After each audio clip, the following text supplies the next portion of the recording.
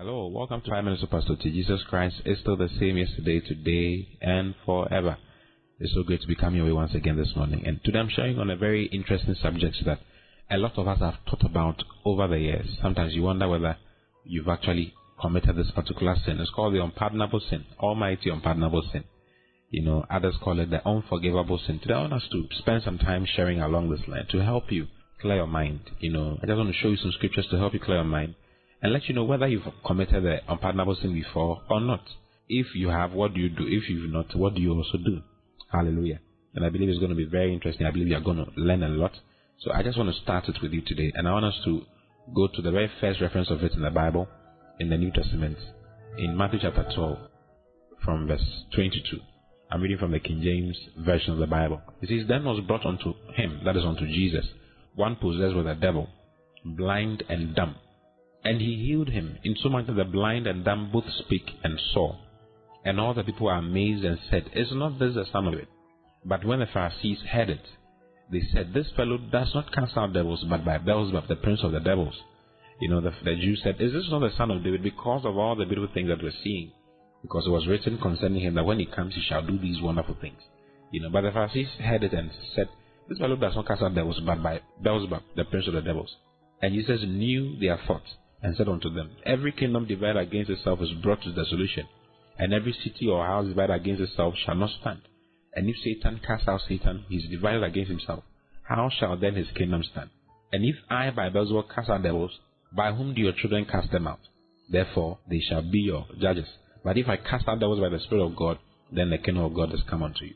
Hallelujah. One of the ways of finding out about a particular thing is to find out what it is not. When you're defining something, it is good to know what it is. When you define what it is not, it helps you understand it. So one of the major things that the unpardonable sin is not, because a lot of people think that it is that particular sin, is the fact that the unpardonable sin is not talking against the man of God. That is not what the unpardonable sin is. Because they were attributing the work that Jesus was doing, what he was doing, to Beelzebub, the prince of the devils. Hallelujah. And you have that happening. As dangerous as it is to attribute the work of a man of God to the devil, or to criticize the man of God, they were criticizing Jesus for what he was doing, saying that he gets his power from the devil. And Jesus addressed that particular thing, that if Satan casts out Satan, he is divided against himself. How shall then his kingdom stand? If I by Beelzebub cast out devils, by whom do your children cast them out? Therefore they shall be your judges. That's what Jesus said. So Jesus was actually addressing at this point what the Pharisees were saying concerning the fact that he was casting out devils by the power of the devil. As dangerous as that is, it is actually not the unpardonable sin. Hallelujah. Let me show you the gravity of talking against a man of God. Sometimes Christians don't understand, and sometimes some of these people around don't understand how dangerous it is to talk against a man of God. It's very dangerous. As dangerous as it is not actually not the unpardonable sin. If you read in Numbers chapter 12, I want to share some few things along that line with you so that you understand how dangerous it is, how intense it is. In Numbers chapter 12, from verse 1, the Bible talks about Miriam and Aaron talking against Moses because of a certain woman that he had married.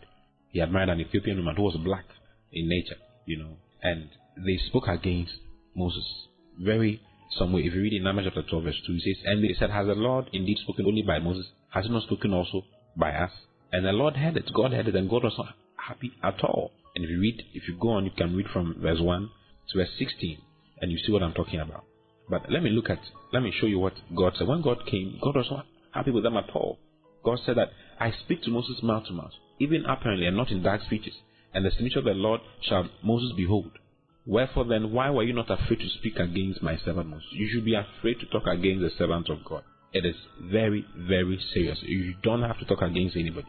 Just leave them. If you see them on TV doing something that you don't like, watch Animal Kingdom, rather than saying something bad about them. Because when God spoke to Miriam and to Aaron, Miriam became a leper. Most Christians are having leprosy in their lives.